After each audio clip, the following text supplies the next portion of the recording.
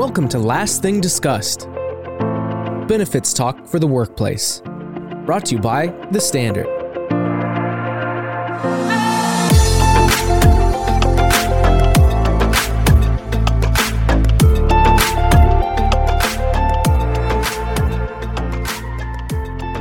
The symptoms of COVID-19 sometimes stretch beyond what can be quantified by a cough or shortness of breath. Even after recovering from infection, symptoms like anxiety, brain fog, or chronic fatigue can linger for months and manifest differently for everyone. So they can be frustratingly difficult to describe objectively to physicians or HR representatives. This was the case for Angelica, a librarian who, at the age of 40, was diagnosed with long COVID. Her symptoms ranged from chronic fatigue syndrome to muscle weakness to brain fog and made her job nearly impossible to perform without help. When she asked for help, HR intervened on her behalf by securing an ergonomic evaluation through her stay-at-work services. The intervention not only saved her mental and physical health, but an estimated $4,000 and 2 months of missing work. Welcome to the 5th episode of Last Thing Discussed, Benefits Talk for the Workplace, brought to you by The Standard. I'm Carolyn McCardle, and joining me today is The Standard's Workplace Possibilities Practice Consultant, Dan Jolivet, and Associate Medical Director, Dr. Charles Glassman. They join us to discuss the impact that the lasting subjective effects of COVID-19, commonly called long COVID, can have for employees and their employers alike.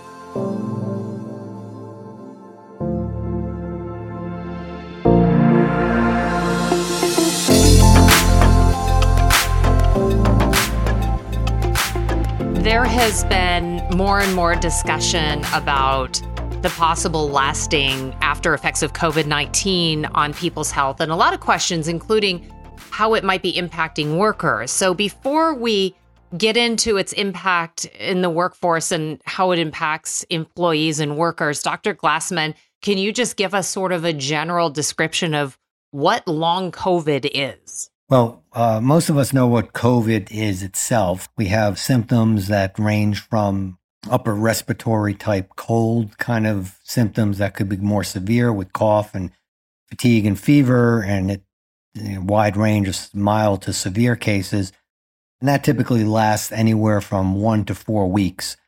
When you start getting beyond the 4-week period with symptoms that may be different from the acute symptoms and developing kind of different symptoms, which we'll go over in a minute, when those start occurring after the 4-week mark and lasting anywhere from 3 to 12 months, it's then put into a different category, which is now being called long COVID. And actually, there's a couple different terminologies. In fact, JAMA, the Journal of American Medical Association, had a article that kind of broke it down to post-COVID conditions, which are kind of all conditions that are related to the COVID infection. And there's the post-acute sequelae of COVID, which are infections that after COVID, which we call long COVID. PASC is the kind of longer term we kind of call post-COVID or long COVID. And that's referring to anything that could be directly or indirectly related to COVID. So that's usually, again, long COVID are symptoms that are lasting 3 to 12 months after the acute infection. What are some examples of long COVID? Like, what are some of those things that would hang on for that 3 to 12 month and beyond in some cases? Good question. The acute infection, I'll go over that real quickly first. And I kind of made reference to different symptoms that, may last 1 to 4 weeks, and it could be mild to severe. Mild, again, being the upper respiratory kind of cold-like symptoms, sore throat, and in the past variants, there was loss of taste and smell, whereas the longer COVID has similarities. The fatigue that goes on, which people had initially, could last, but then people are starting to develop brain fog, which, as is described, kind of a decrease of cognition, which wasn't in the initial infection, or they're developing chest pain, which usually is not in the acute infection. there are psychological effects that seem to be lasting. Anxiety and depression seem to be associated with the long COVID. Persistent shortness of breath is also in the longer COVID symptoms. There's a condition called POTS, postural orthostatic tachycardia syndrome, which means that people, when they go from a lying or sitting position to standing, their heart rate accelerates, and that can lead to a feeling of being unwell. That's the tachycardia, the rapid heartbeat. That's not present in the acute infection. So these are some of the features of the longer COVID that people have been experiencing and seeing. Could these be symptoms that I know you said that when most of the patients started out before they had COVID or pre-COVID, that these symptoms, is there a chance that they had these symptoms, anxiety, for example, that they already were, had anxiety issues, but then having COVID just amplified that for them? Absolutely. I heard a long time ago that for many people that have COVID, the COVID sort of, for lack of a better term, attacks those weaknesses. So I had COVID and I had it early on. And when it got my back, which I have back issues, and I had severe back pain, and I have asthma, and I had a hard time breathing. And so I do feel like, if you have any of these things, it's almost like they're amplified. So do you find that to be the case? Yeah, I think anytime you have a weakness, let's say, it is the great exposure of that, because anything that's going to cause fear, okay, and certainly you get sick, and if anyone is prone to anxiety prior to that, it's going to bring it out. It's going to amplify it. It's kind of like, I kind of look at it when a lot of times we say things are genetic, okay, or they're inherited. And what that really means is that, certain genes can lay dormant, but in the proper setting, those genes can be turned on.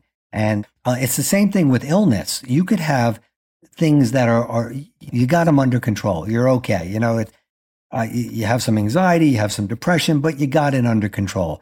But something comes along and just it opens the floodgates to, you don't have that suppression anymore. You don't have those things that you have developed to keep them at bay.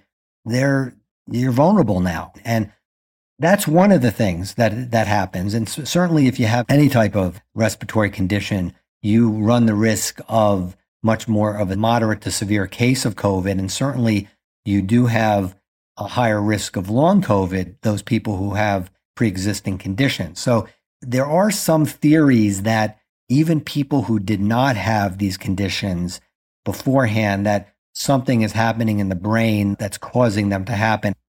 One more time, would you tell me what PASC stands for, PASC? Yeah, post-acute sequelae of COVID. So sequelae means aftermath. So it's the aftermath of the acute infection.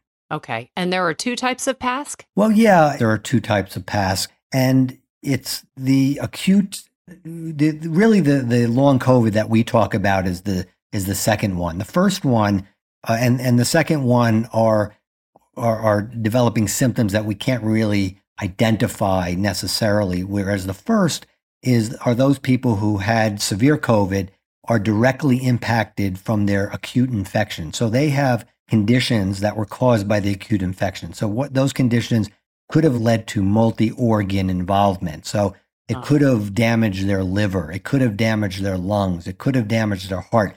This is the acute infection.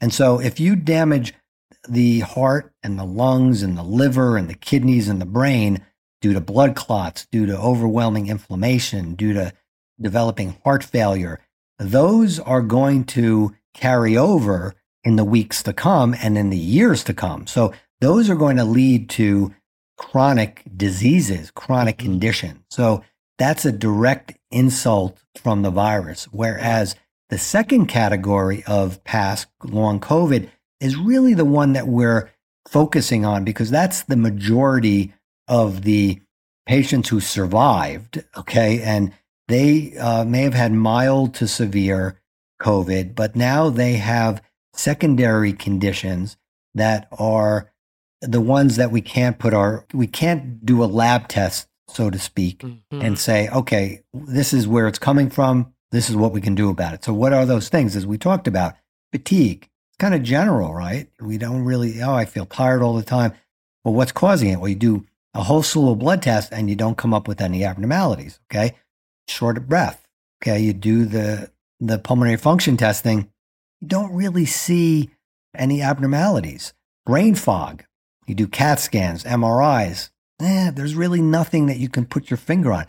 And I think that second category, the people who are having subjective symptoms, they're more challenging for a number of reasons. One is they may not have had a severe case. So I have friends who have had long COVID after having a very mild active infection. So people who had COVID-19 for a week or so never went to the hospital, never were, at any real risk, didn't go on ventilators or anything like that. But people who had mild symptoms, but then a few weeks after the active infection passed, suddenly they're dealing with fatigue, brain fog, things like that, aches and pains, struggling, fatigue after exertion.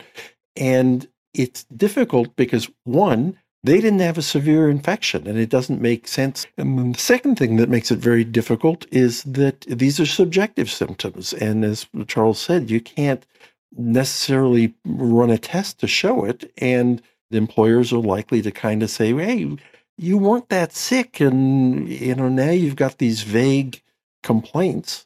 And I think that also then leads to employees essentially either concealing or not even recognizing that they've got a condition. And they just feel like, well, I'm tired or I'm having trouble focusing. I was talking with a friend who had long COVID last week, and he said he found himself taking 5 or 10 minutes to read even short emails, and he's at work, and he said it took him a few days to realize, oh, this is brain fog.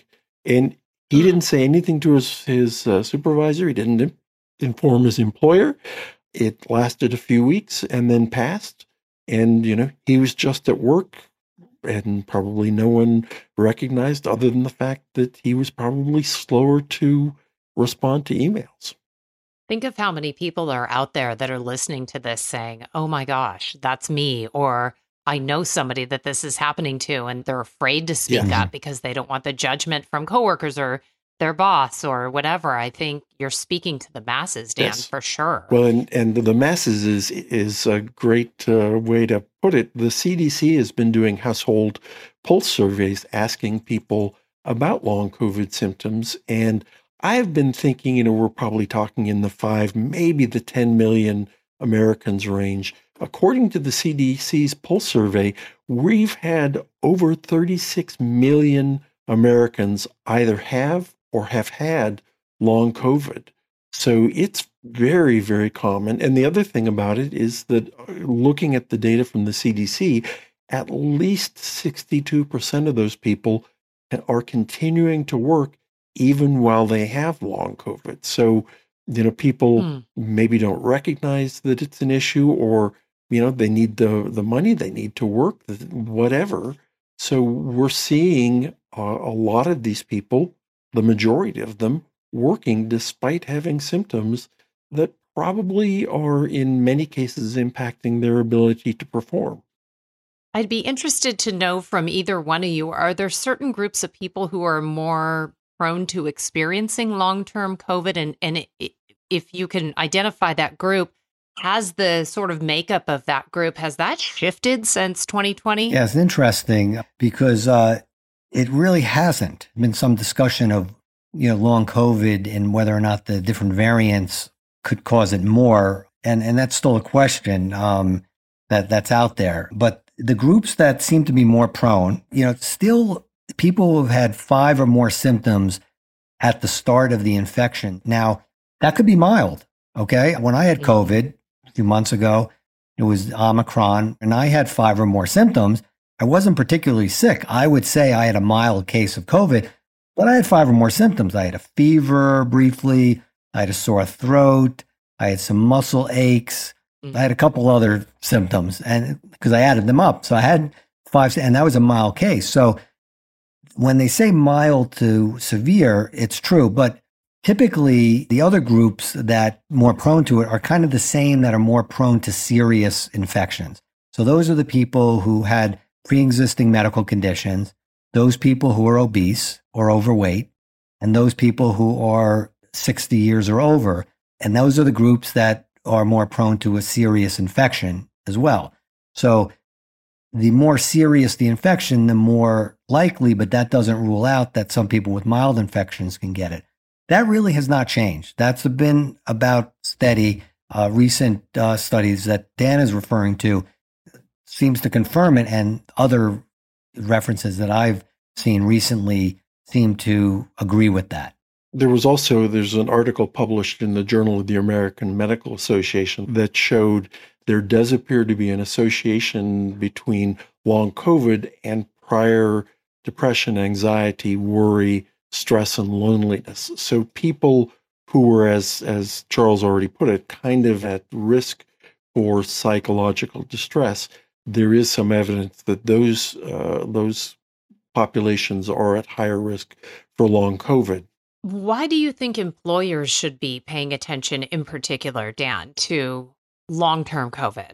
For those reasons, or are there additional reasons? I mean, those to me make total sense, but is there something in addition to that employers should be paying attention to? The first thing, just in sheer numbers, we're talking about the largest group of new disabling conditions in the workplace.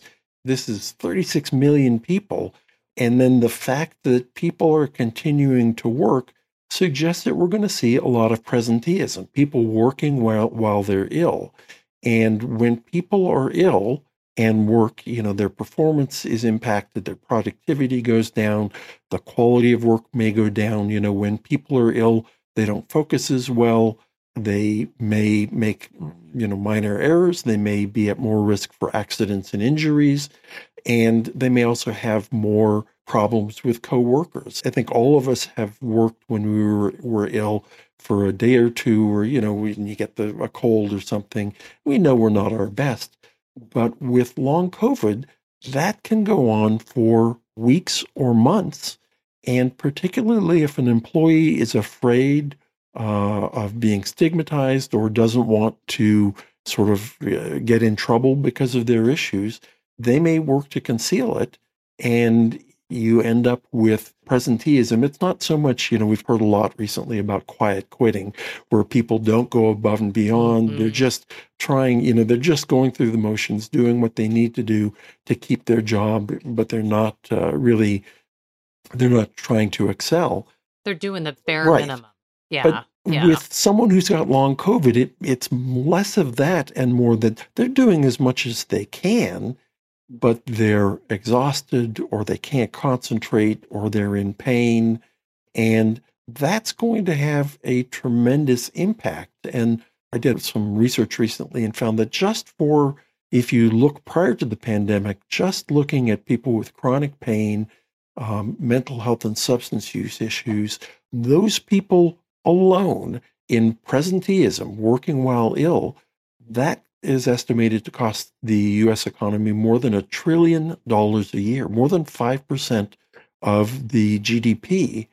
And we're looking at a surge in people who will be working while ill. And we don't have any idea how big the impact is going to be yet, because, obviously, if their long COVID is, say, they lose their sense of smell, that's not going to likely impact most people's work performance.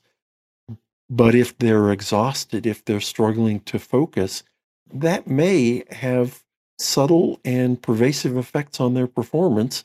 And employers need to be focused on that and recognize that when someone's behavior or performance changes, that you need to look into that and not just automatically assume it's a disciplinary issue.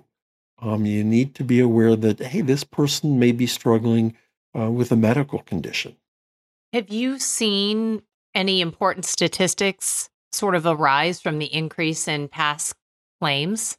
We have. What we saw was early on in the pandemic, a lot of people filing for short-term disability, which is consistent with, when they were having the active COVID infection.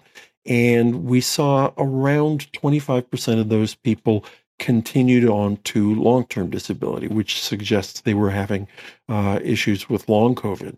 We've seen a decrease in the short-term disability claims, but at the same time, the percentage of claims that are persisting for longer than 5 months has gone up, which is a tremendously long time. So then in that case, what can employers do to assist their employees and look out for them and support the more these people with the long COVID symptoms? Well, I think the first thing is that employers across the board, it's beneficial to recognize when someone is having any kind of problem. If you notice someone's appearance, behavior, or performance changing, to be aware of that and identify what's going on. Like, hey, Dan, I noticed you've been late 5 days in a row. And talking with people in private, asking them, what can I do to help? Being clear, I've noticed this change, I've noticed this problem, your productivity's gone down, or you're snapping at your coworkers. What can I do to help? And then listening empathically to hear, what's going on. And if the employee says, gee, I can't focus, I'm having to reread emails 5 times to understand them, or I get up from my desk and afterwards, when I sit down, I'm just exhausted. I feel like I've run a marathon. That's a good place to start thinking about, well, what can I do to help? What will help here? And the reality is many of the symptoms, particularly the subjective symptoms that employees have, those are leading to limitations and restrictions that can be accommodated. It's possible for us to help people, and we know this from, literally decades of working with people who have, say, chronic fatigue syndrome, who are exhausted, and, no amount of sleep is going to allow them to feel rested. And we can provide accommodations to help with those.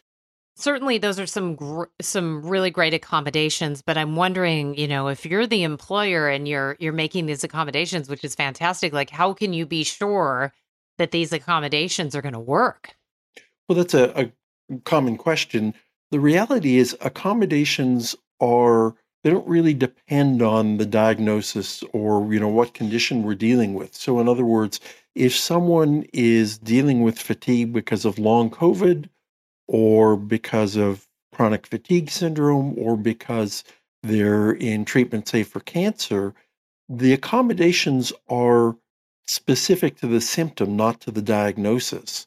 And so we can help someone who's struggling, to give a different example, someone who's struggling with problems with concentrating. Well, we've been dealing with people who have concentration difficulties as a result of a stroke for years. That's a very common limitation that we'll see someone who's been out on disability leave because of a stroke. They're having trouble focusing, and then we can provide accommodations to support them. Now, that could be something as easy as a noise cancellation headset so that they're not distracted. It can be helping them to workflow their tasks so that they can do sort of step by step. It can be giving people things like planners or electronic organizers. So it really doesn't matter why someone is struggling with brain fog, which is a term we heard a lot with people who have had strokes. It doesn't matter what's causing that so much as what do you need to accomplish the essential functions of your job despite it. So we know very little really still about what's causing long COVID, and it's going to be years, I think, before we really understand from a physical and a medical basis what's going on and before we have effective treatments. But in the meantime, the accommodations really doesn't matter why or how it's being caused. It's we can give you tools that will help you to be able to function at work despite these. That's great. I know you mentioned the noise canceling headphones. Are there other accommodations that just come to mind for you in particular that you've seen implemented in office places or even home offices that are effective that others could kind of gain some ideas and knowledge from? Sure. I was reviewing a case the other day with a man his term was he was debilitated by his long COVID. He was exhausted. He was getting plenty of sleep, but still woke up exhausted. He was exhausted after any exertion. And what we did was our consultant negotiated with him and his employer to have a modified break schedule where during the course of the day, he's able to take breaks and they have a rest area where he can go in private and lay down for a nap. And, the reality is he may end up essentially working a split shift because he may work for a few hours and then just be exhausted, go take a nap, and then come back. And that kind of accommodation is especially easy when someone is working remotely. If someone's working from home, the agreement with the employer is really all you need for an employer to say, okay, you can take a break whenever you need to, rest or get your energy back, just as long as you're, working your full 8 hours. And that kind of accommodation is obviously very easy when someone's working at home. And there's been a lot of talk recently about the idea that remote work makes the most sense when it's asynchronous, when if someone's working remotely, much of the time, there's no reason to say you have to be on at 9 and you have to work solid till 5, that people can adjust their schedules more. Obviously, there's some jobs where you can't do that. But if there's no real reason to have to be synchronized with the office, accommodations like that make a great deal of sense when it comes to people with long COVID who may be dealing with fatigue or other kinds of symptoms that are worse at various times during the day.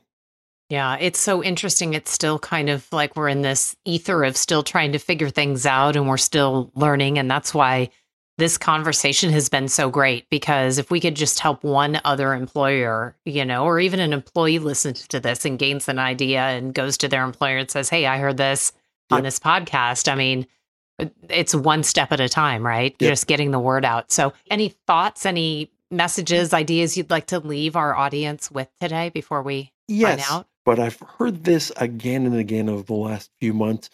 People are tired of COVID. They don't want to hear about COVID. Employers are telling me, we don't want to hear more about COVID. But it's really important that we recognize COVID is not done with us. Now, the COVID-19, the active infections may continue to be relatively low. We may see a surge, we may not. But regardless, we are going to see people with long COVID.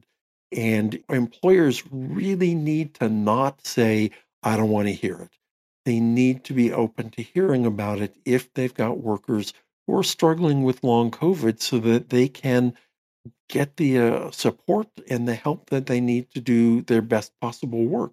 Otherwise, you're going to have people working while ill who are not as productive as they could be. Their quality may be impaired, their morale may be impaired, and all sorts of negative impacts. When, on the other hand, if you ask them what's going on and if you get them the support that they need, they're going to have better morale. They're going to be positive about their employers. You're going to have better employee retention, and you'll also have better productivity and quality of work because you've given them the support and the adaptations that they need in order to be as productive and perform as well as possible. The last thing I really want to point out is that although COVID-19 and long COVID, this is a new condition and we don't know that much about it, it's still true that the symptoms mirror other chronic conditions, and we've had great success helping people with accommodations. And so even though it's a new condition, employers should be hopeful. The rate of success is very high and people are able to stay at work. They are able to return to work and be good performers despite the fact of having long COVID. So it isn't a hopeless situation, but people need to know that accommodations exist and they need to partner with their benefits vendors to get the support to offer accommodations that will work. Awesome. This was great. Dr. Charles Glassman and Dan Jolivet, thank you for joining us today. It's been an honor to have you here. Yeah, thanks so much, Carolyn. Appreciate it. To hear more about long COVID and how it mirrors chronic conditions, visit standard.com and check out their white paper. Thank you for joining us on another episode of Last Thing Discussed, Benefits Talk for the Workplace. And a huge thanks as well to Dan Jolivet and Dr. Charles Glassman for being here and telling us about the important methods HR managers and professionals are using to help their employees overcome long COVID. If you enjoyed the show, please remember to rate us and leave a review. I'm Carolyn McCardle, and this has been Last Thing Discussed, Benefits Talk for the Workplace from The Standard.